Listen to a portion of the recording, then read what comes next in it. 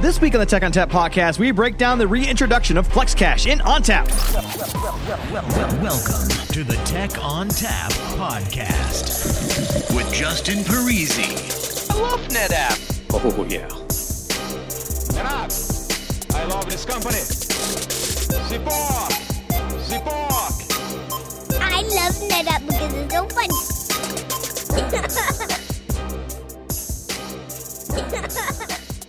Hello and welcome to the Tech ONTAP podcast. My name is Justin Parisi. I'm sitting in the studio, and I actually have somebody in the studio with me today. I'm not all alone. Chris Hurley is joining us today. And Chris, if you could tell everybody what you do here at NetApp and how to reach you. Yeah, Justin. Hey, I'm Chris Hurley. I'm the tech marketing engineer for NAS and now FlexCache.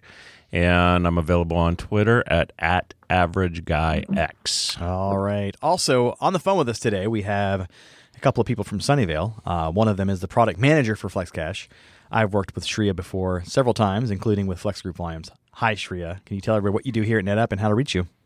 Hi, Justin. I'm Shreya Paramkusum. I am the product manager for FlexCache, and you could reach me at shreya@netapp.com.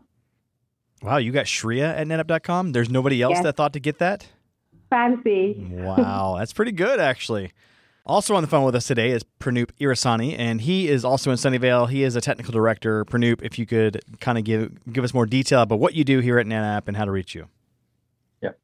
My name is Pranup Irasani, and I'm a senior technical director for ONTAP, primarily covering overall NAS architecture and also look at FlexCache and some future stuff. How can you reach me? I mean, my first name, Pranoop at netapp.com. All right. So this episode, if you didn't catch what Pranup said, is going to be about a new feature in ONTAP 9.5. And while I say it's a new feature, it's kind of an old feature as well. So you know the whole wedding thing, something new, something borrowed.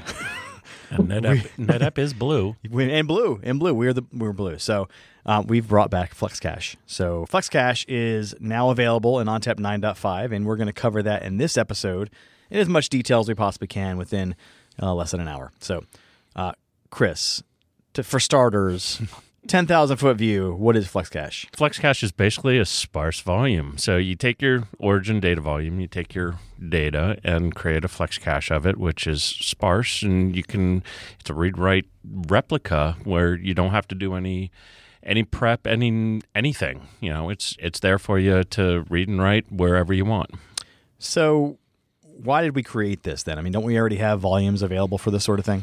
Well, yeah, we've got volumes available, but we've got SnapMirror, which is read only, and there's a lot of demand out there for what people are calling now a global namespace, right? You got your compute in one area, you got your users in another area, and your data in a whole third area. So you want to get the data off to where it needs to be to make it faster for your users, for your compute. So we've often referred to clustered ONTAP or ONTAP in general as a global namespace. And it's kind of been a misnomer because it wasn't truly global, right? But now we are truly global, right? We can span multiple sites, multiple locations. So what sort of use cases have people been coming up with, Shreya? Some of the main use cases we have seen people benefit are EDA, like the semiconductor workflows where you have the simulation design, all of them. A lot of the workload really is small files, a lot of metadata reads, a lot of reads, and reading the same files over and over again, distributing tools to multiple locations, geographical offices, data centers, remote offices. That is one use case. FlexCache really shines in that use case where you can have multiple mount points and remove the performance bottlenecks from the data sets. Another use case is media. We have been seeing media rendering as a very data-intensive, like a compute-intensive workload. Again, small files, a lot of designers trying to access the same artifacts and when they're creating these movies. And each movie is made up of frames and shots. Each frame is actually made up of multiple artifacts. Think of a sunny day. You have a cloud, you have blades of grass, each of them. So when they're actually creating these movies, everybody's trying to access those same artifacts, creating a bottleneck. And usually designers are not located in a single location. They're spread across multiple locations. So FlexCache really helps in spreading the data from a single volume to creating multiple mount points and spreading the users across these multiple mount points. Another one, which we ourselves at NetApp have been benefiting and piloting this, is distributing builds. So we have our main offices, main engineering locations here in Sunnyvale, and you guys with RTP and Bangalore. And engineers keep on developing these codes and are working on the builds. So what you could do with FlexCache is create a cache, a sparse volume from, say, Sunnyvale to Bangalore, and then so the Bangalore users can have a local copy instead of having to go with a WAN. So it's been really helpful in reducing the WAN latencies, just increasing the performance. Those are some of the use cases I can think of from the top of my mind. So when you were talking about media, you mentioned the word cloud, and that got me thinking. How is what we're doing here does it replace the need for cloud, or does it enhance the need for cloud, or does cloud fit in at all with this? Cloud will definitely fit in with this. It is on the roadmap. Right now in 9.5, we support caching, origins, and caches to be located on any platforms, AFF, PaaS, or ONTAP Select. So you could definitely have ONTAP Select your origins and caches running on it. So your remote offices can be really sparse with like just an ONTAP Select server running up, setting that up, and then caching the data instead of having a full copy of data on the remote office. Okay. So Pranup, this is not the first time we've had something called FlexCache. Could you give me a rundown of how this is different from what we had in 7 mode or the previous release of ONTAP before the clustered ONTAP? Yeah, you're right, Justin. This is not the first time we have had this product. In fact, I mean, we had a feature like this, almost going back to like 10, 15 years ago, right, in the legacy 7 mode system. The reason is different. I think the technology that we have used, the infrastructure that we have used, is very new. That's one aspect of it. Second, we are not limiting the use cases. So I think we needed an architecture that stands to the scale as well as the expectations with the new workloads that we can bring in. My expectation is that we will, unlike 7 mode, we will actually support NFS v4 and SIFS protocols along with it. So you should be able to seamlessly distribute the data across multiple sites and be able to access the data with any protocol of your choice.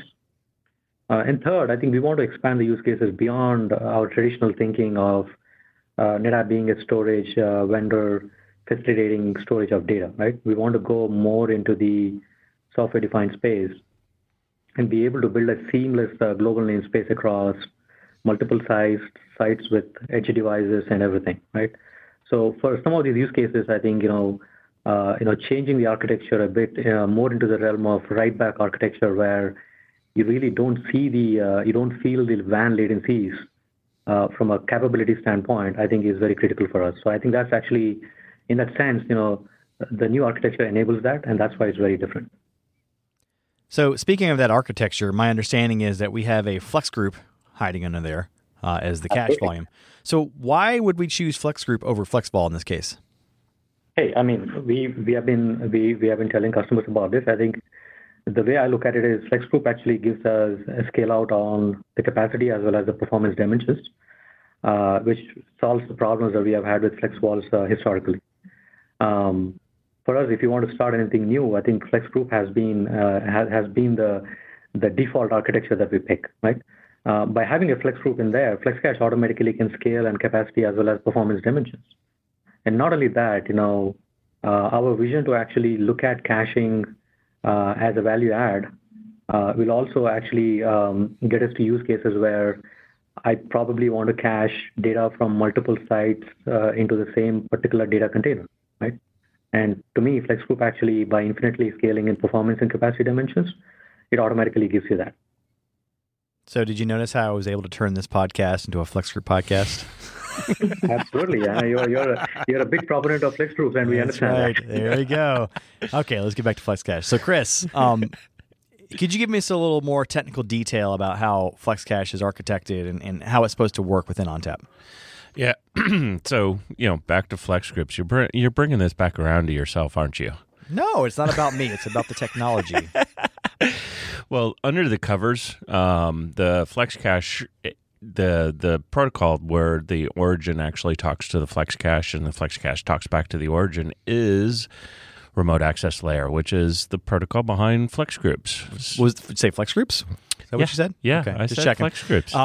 What was it in 7 mode? I know it was something different then. Yeah, 7 mode was NRV, which was NetApp Remote Volume, which was kind of NFS v3-ish. And that's what limited the 7-mode technology, right? It was NFS v3. We couldn't do a lot of the advanced stuff with NRV. Now with RAL and, FlexGroup is supporting SMBs. FlexGroups are supporting all these other features. We can put that directly into FlexCache. So tell me a little more about this remote access layer. What does it do and how does it work?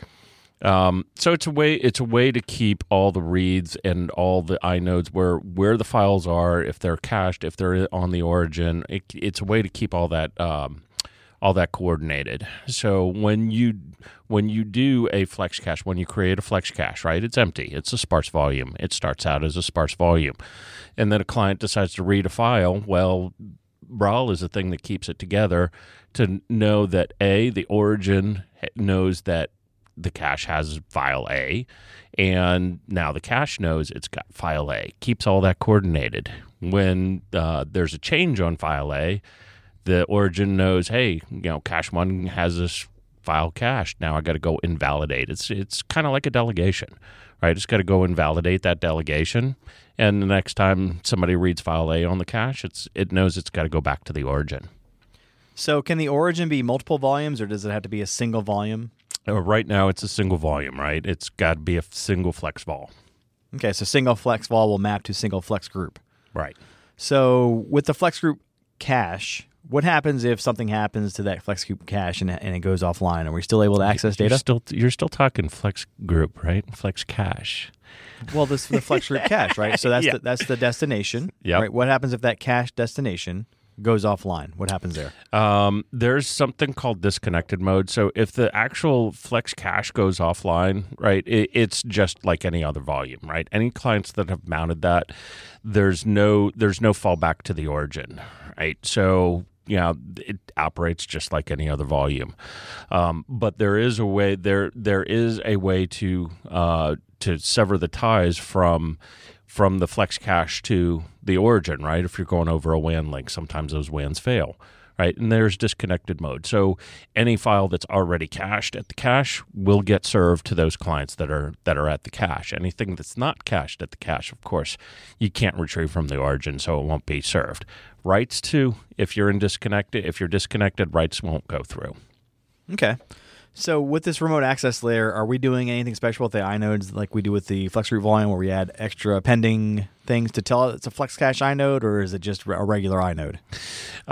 No, what we have is we've got a remote entry metafile and a remote index metafile. The remote entry metafile sits on the origin.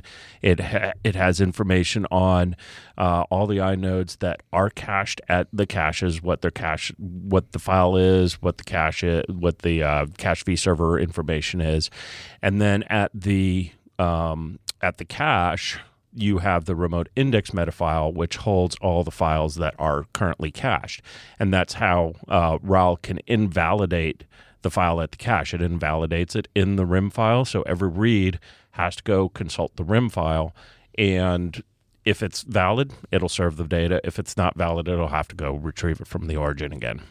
Okay, so we're talking a lot about WAN latencies and doing this across multiple networks, multiple sites.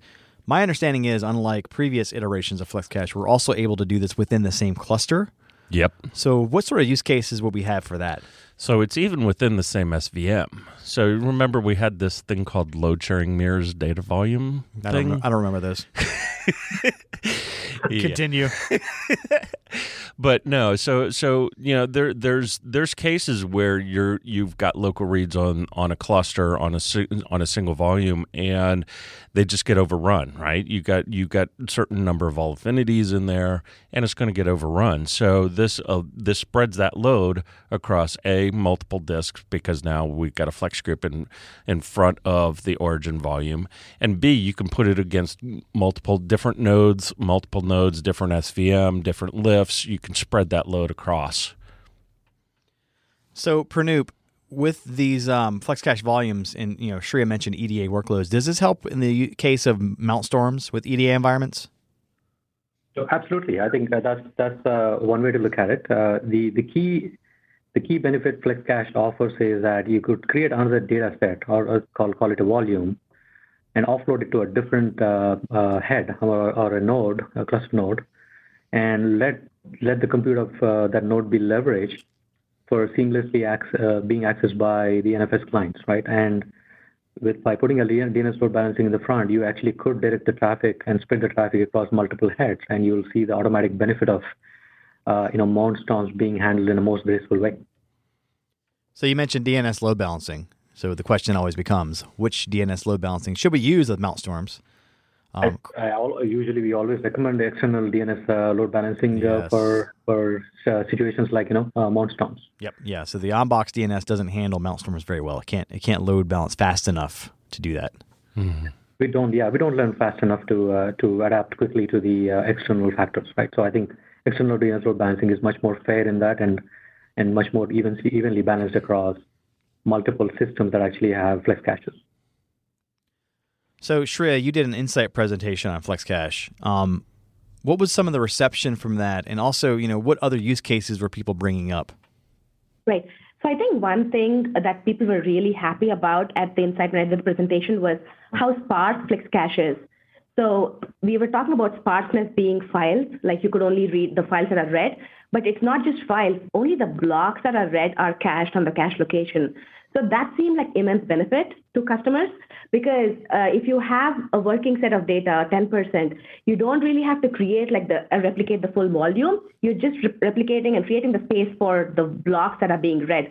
So that was a very well taken point, and I think I'm really excited about how much space savings the customer will get just because they're just pulling out the blocks that they read. The other use cases that they're interested in are cloud bursting. Customers see a lot of value add for FlexCache with cloud, and we are actually actively working on getting that as soon as possible. So you mentioned the capacity, right? So saving space and having pointers to blocks sounds kind of like a reverse fabric pool almost.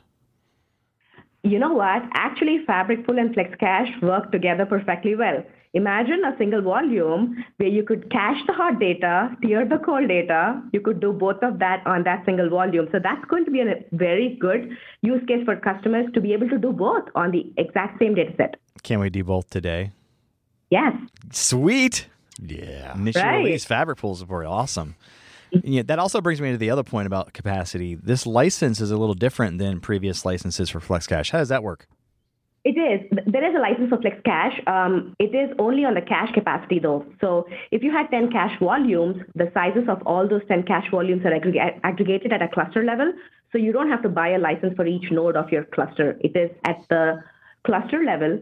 All the sizes are aggregated and applied towards a capacity-based license. There is also a term to that license, so you could buy it for a term of 1 year or 3 years. So it essentially becomes a OpEx versus a CapEx, budgeting item. Also, the capacity is different for both ONTAP Select and AFF and FAS. So on AFF and FAS, you would have to buy in chunks of 5 terabytes. On ONTAP Select, you could go as little as 1 terabyte across the entire cluster. Sounds like we're doing a lot of things with ONTAP Select to make it a lot more cost effective and just more palatable in general. I think ONTAP Select and FlexCache have a very good affinity to each other, especially in the remote office, branch office kind of use cases. So you don't really have a lot of storage admins managing, their storage. You could totally use any server lying around, just quickly fire up an ONTAP and then have cache data. So you have access to the data that you need without having to create a replication of entire data set. The other good use case with ONTAP Select is a cloud-like compute on-prem. So say you have a really compute-intensive workload, but that was for a short time. So you don't really want to buy another 4-node cluster just to address that compute.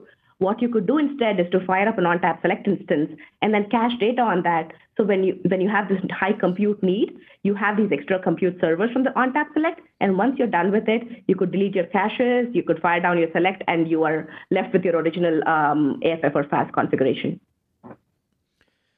So another use case that comes to mind for me is home directories. And it brings to mind a lot of discussions I've seen out there where people ask, do we have a solution where we can basically centralize data access, control the locking mechanisms for NFS v4 and SMB, as well as NFS v3.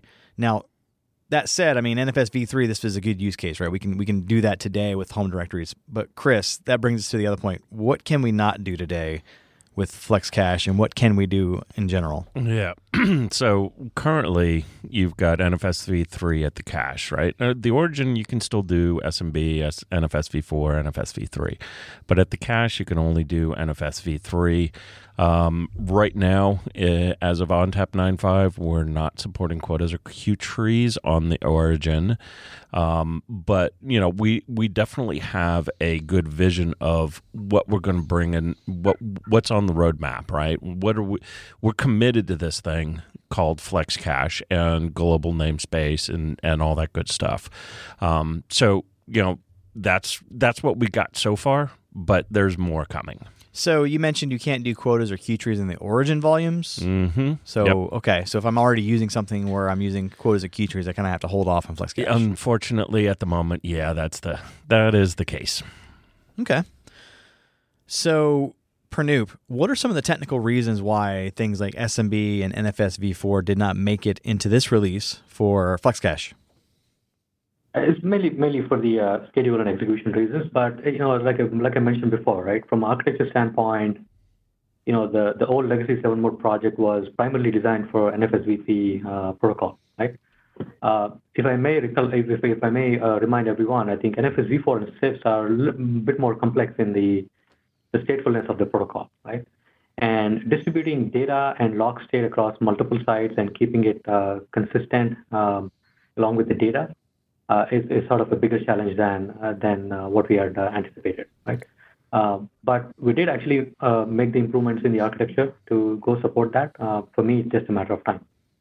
So how are we planning on addressing this? And, you know, be as, I guess, vague as possible if you want, if it's proprietary, right? So how do we plan on addressing the locking piece, right? Are we mirroring these locks? I mean, how are we going to do that? So I think I think Chris has sort of covered, you know, what is the primary engine for FlexCache. The primary engine is called remote access layer, which enables the transport of enables the integration of the caching with the data transport. Right?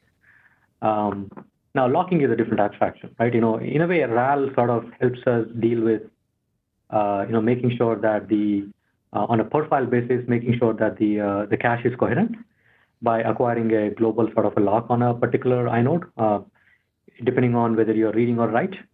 But to me, locking is more about providing coherency for the application, right?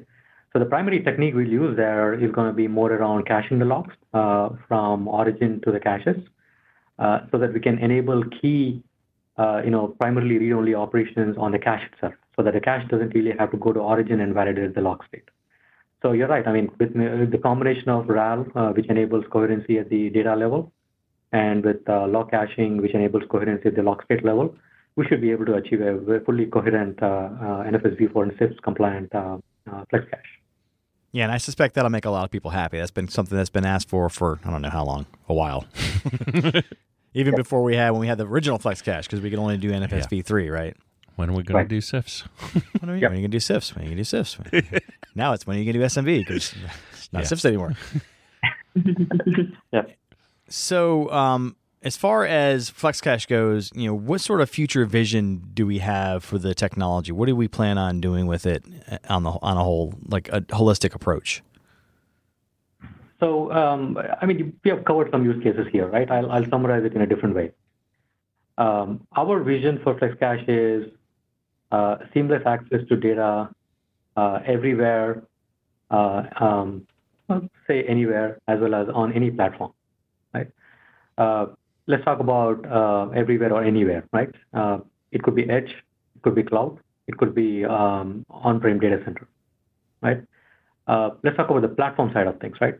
We want to be able to support this on ONTAP Select, which is our software-defined story. We want to be able to support this on ONTAP Cloud, which is in the cloud, and of course on-prem with our AFF and FAS. NetApp is actually a data management company. If you look at how we have been successful, data management is the strongest value proposition that we have.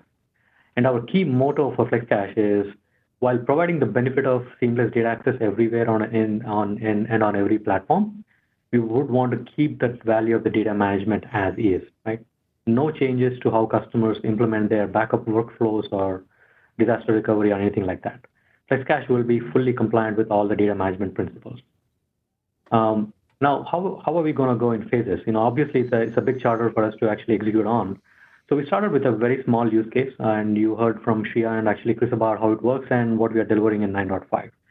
But our vision states that we're going to be supporting cloud as a platform, whether it's actually ONTAP Cloud or our the enterprise branded Azure NetApp files or NetApp files everywhere in Amazon and in other clouds. We're going to be supporting there. And we will support it on ONTAP Select, like I mentioned before. That's going to be the key next step for us. Then we evolve into the other protocols, right? I mean, I've mentioned, CIFS and NFS v4 are a bit difficult, but we are committed and our architecture is fully compliant. So then after that, we'll actually transition from, if you think about the current use cases, they are more about data distribution, primarily read-only. You're distributing data across multiple sites, your core files. NetApp ITF, for example, historically has used FlexCache to distribute core files and toolsets across multiple sites. And, I expect many customers to use it that way in the short term. But now, once we talk about the data distribution, we have to get into the realm of collaboration.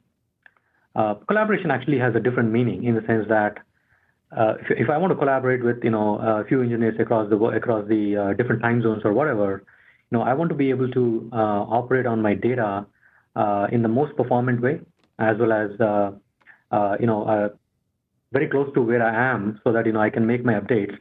And by following the Sun model, by the time actually my Bangalore team wakes up, they should be able to operate on the same data, right?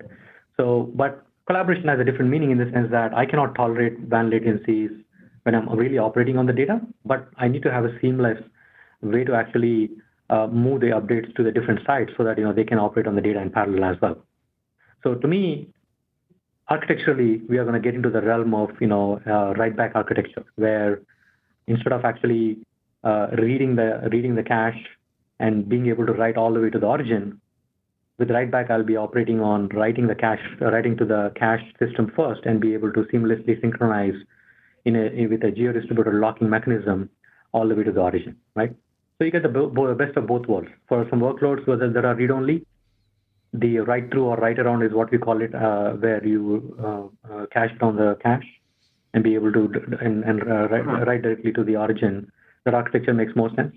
But for collaboration use cases where you want to get the local LAN performance, write-back makes sense. So once we enable the write-back, for me, it's actually a beginning of NetApp or ONTAP in the edge and robo. With our software-defined story, we can actually easily put NetApp ONTAP software-defined stack along with FlexCache anywhere on any device, if you ask me, and be able to synchronize the data and be able to orchestrate the data management in a central location, but at the same time give you a feel of global namespace across all endpoints, whether it's edge, core, cloud, or any device. And to me, that's a good. For me, this is really a feature for us to be successful in the IoT space. Not just IoT, but also machine learning and AI, right? Absolutely. I mean, if you have a distributed, if your application is distributed in nature by definition, and you want to be able to have a central and global view of the data, anywhere you have the requirement, FlexCache is the right product. So it sounds like FlexCache 1.0, I'll call it, is almost like a replacement for LS mirrors, so to speak, right? Absolutely, initially, right? For that one. But future releases are going to bring more robust feature sets. Chris, for the initial release, what are some of the best practices and do's and don'ts for this FlexCache stuff? Well, first of all, best practices, of course, is size, right? What am I going to make my FlexCache size? What we've seen in the past with looking at all the ASAP data from all the 7-mode systems that have FlexCache, we're looking at 10 to 15% of the origin, right? So you have a 1 terabyte origin volume, you make your cache 100 gig. That works. Of course, for performance, right, out of the box, when you create a FlexCache, you get 4 constituents. If you need to tweak that, of course, you go to whose TRs do we go to for Flex Group? I don't know the guy, but it's TR4571. Best practice guide. Yeah, but you get the flexibility of tweaking the Flex Group in order to do if you need to do any performance. The other thing, of course, we've mentioned it. This is for read heavy workloads. Make sure you're doing about 80-20 reads to writes.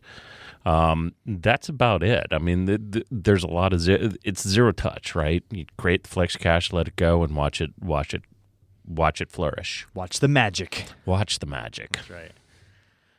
Yeah, it really is watch the magic. Let me quickly talk about the demo that I gave at Insight, which was very well taken. So what we did was we showed media rendering and a WAN, two offices with a 100 Mbps network and a 60 millisecond WAN latency. And we're trying to access a 250 MB file. Without Flex Cache, it took close to a minute, actually. You know how much time it took with Flex Cache? Oh, no, tell me. 1/10 of it. 1/10 of that time? That sounds like that'd be good.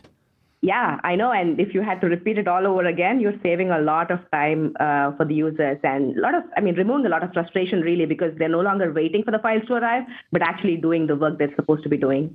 So that's 1/10 the time for the initial gather, or is that for the subsequent accesses of the file? The subsequent accesses. Actually, let me be frank here. The initial gather is going to take you a little bit longer than if you had to go with a WAN. And think of it because it is 2 reads and 1 write. The client is trying to read from the cache. It cannot because the file is not there. It is going to the origin, reading from the origin, writing to the cache, and then serving the data. So there is a little bit of an expense to warm up the cache. But the magic is in the subsequent reads. And that's why Flex Cache really shines in workloads where there is a read heavy and also the same data being read over and over again. You would really see a lot of performance benefits. And you're saying that the cache is persistent, right? It's written to the disk. And what that means is it's highly available. If you have a local cluster, if you have an edge side where you're deployed ONTAP Select, it's highly available, and you'd be able to, see the local LAN latencies as soon as the data lands on the Flex Cache. So you mentioned it's persistent. Does this live there forever, or does it eventually purge at some point? So it eventually purges, right? Right now it's only on size. So if you get up to 80-90%, right, we're going to start purging the least reused data and replace it with the newer data, right? So eventually you probably will get a cache that's always 80-90% full. In this release, in future releases, we're going to have time to live. We're going to have other things, other ways to purge. But in ONTAP 9.5, all we got is purge on size. And besides that, I mean, if you are constantly at 80-90%, you could just grow the cache. Yeah, that's one of the cool things. You can use auto grow and give it a limit and say, hey, I only want this cache to go up to whatever, and then auto grow will kick in and grow your Flex Group. So naturally, if we were using this cache on flash storage, it would be a lot faster. Is this appropriate for spinning disk as well? Oh yeah, absolutely. Yeah. There's no reason to do it on not do it on spinning disk, right? Because you can, it's just widening the surface that your clients can hit. So if one hits flash, one hits spinning disk, you get the benefits. You mean this is a feature I can use that isn't AFF only? Yeah. Yes. And you actually could use it with AFF and FAST together, or even AFF ONTAP Select together. Imagine your origin being on AFF and your caches on FAST or ONTAP Select. You could mix and match to choose whatever workload you want to address. So it's really flexible. Yeah, and naturally your remote sites probably wouldn't be running AFFs, right? They'd be running ONTAP Select or maybe a lower level FAS, and they could access this cache and get good performance even though they're on these smaller systems. Well, cool thing is, think about this. You've got the origin on spinning disk. All you have is just a couple things of SSDs. You put your Flex Cache on there, you're automatically accelerating your origin volume. So that brings another question. Can we use this with FlashPool? Yes, of course we could use it with FlashPool. I mean, it's a normal volume. So FlashPool is going to cache those reads again, right at the flex cache, it operates just as it would with any other volume. So I have cache on top of my cache. You got caches, bro. Cache rules everything around me. Yep. All right. Anything else we want to cover with this? I think we've gotten most of the pertinent information. Did I miss anything? Well, one thing I want to pull out, Pranup said this earlier, but one thing I want to pull out, right? So you have caches all over the place. How many data recovery strategies or any data strategies do you need? You only need one for the origin. Oh, yeah, data protection. That's the only volume you have to snap mirror. That's the only volume you care about with Fabric Pool. That's the only volume you have to worry about. Any other thing, if the cache gets erased, oh well, you have it all in your origin volume. So that brings a question. What if I want to maintain that cache? I want to make sure it survives issues. Can I snapshot it and use that sort of technology, or is that available? No. You got to do everything at the origin, right? So the caches are sparse, and it takes probably 60 seconds to create a cache. It's one command. And the data is available immediately. Granted, that first read over the WAN, if you're over the WAN, it's going to be expensive. If you're not, it could just be like another indirect read. But that's why you don't really need the snapshots at the cache. It's immediately. You can create another one immediately. Right. Can I create an LS mirror for these caches? I'm kidding. I don't want to do that. Pranup, continue. Yeah, eventually, we will support the Metro cluster with flex caches, and we should be able to do a zero RPO failover as well. I think from that standpoint, flex cache is treated like a first-class citizen, right? You should be able to. Like I said, the cache is persistent; it'll survive the failovers. If you're on Metro cluster, it'll survive the disaster, right? But the idea behind flex cache was to seamlessly, access data anywhere, right? It is not meant to create another data management container with a different set of copies and etc. Right? Now, as an architect, would I rule out eventually, taking a cache, populating a cache, and fully populating a cache and converting it to a primary volume? I wouldn't rule that out. Right? That could be a good use case, right? But end of the day, origin volume, which is the regular FlexVol volume or eventually the FlexProof volume that you'll use, that's the data management container. That's where we expect customers to do data management. And in my opinion, that's the right way to do it, because there's one side where you do the data management, but you're providing access everywhere else. So that's the spirit of FlexCache. So that brings up another question I just thought of. If I delete a bunch of data out of the origin and I've already got it cached in my cache over here, what happens to that data? Does it purge itself, or do I have to delete it? So again, you got the RIM file, right? And basically that invalidates the data. The data still sits there. It's not going to automatically delete itself at this point.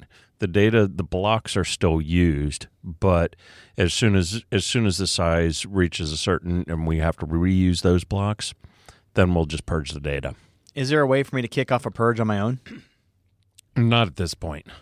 Not in 9.5. We will be bringing something like that in the future, but not in 9.5. So if I deleted a ton of data, would it just make more sense to delete that cache and start over? Not really. I mean, it's just taking up space, right? If you want a free space. It's space, man. I mean, it's eating up space. Yeah. If you don't have the space, if you're space hungry, yeah, sure. Good. Just go create another cache. But if you're not space hungry, it's not hurting you. It's not taking up, it's just taking up blocks, right? It's just dirty blocks. Dirty blocks, done dirt cheap. Shreya, Pranup, anything else for us? One interesting tidbit I'll share is, we conceive FlexCache, like I mentioned, to start with, seamless data access anywhere. Then we said we'll go after cloud. Then we'll look into more of collaboration use cases, and then we'll play this out, the architecture in the IoT and edge use cases, right? We had not anticipated FlexCache to be, in the mindset of customers. The first feedback we got from customers was, hey, this is almost like a cache on demand. But actually, can you make this a little bit more intelligent to always pre-populate the cache, right? We certainly have that in the plans. So it's interesting, if you know our email addresses, if you feel like there's a interesting use case that you can come up with, please let us know. We'll definitely think about it. Shreya, anything else? I think that's it. We've covered most of it. All right, Chris, Shreya, Pranup, thanks so much for joining us today and enlightening us about the latest and greatest FlexCache iteration here. Again, Chris, if we want to reach you, how do we do that?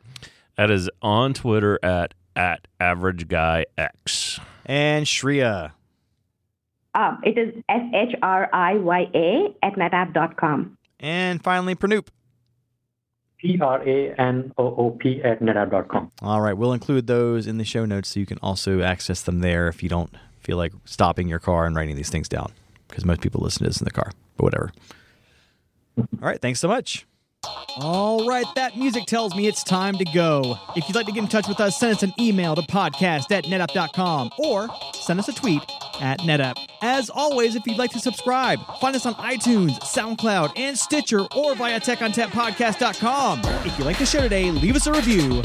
On behalf of the entire Tech on Tap podcast team, I'd like to thank Chris Hurley, Shreya Paramkusam, and Pranup Irasani for joining us today. As always, thanks for listening. Oh, yeah.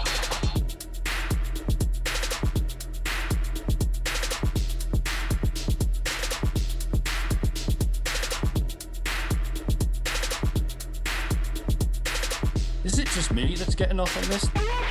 Oh, yeah.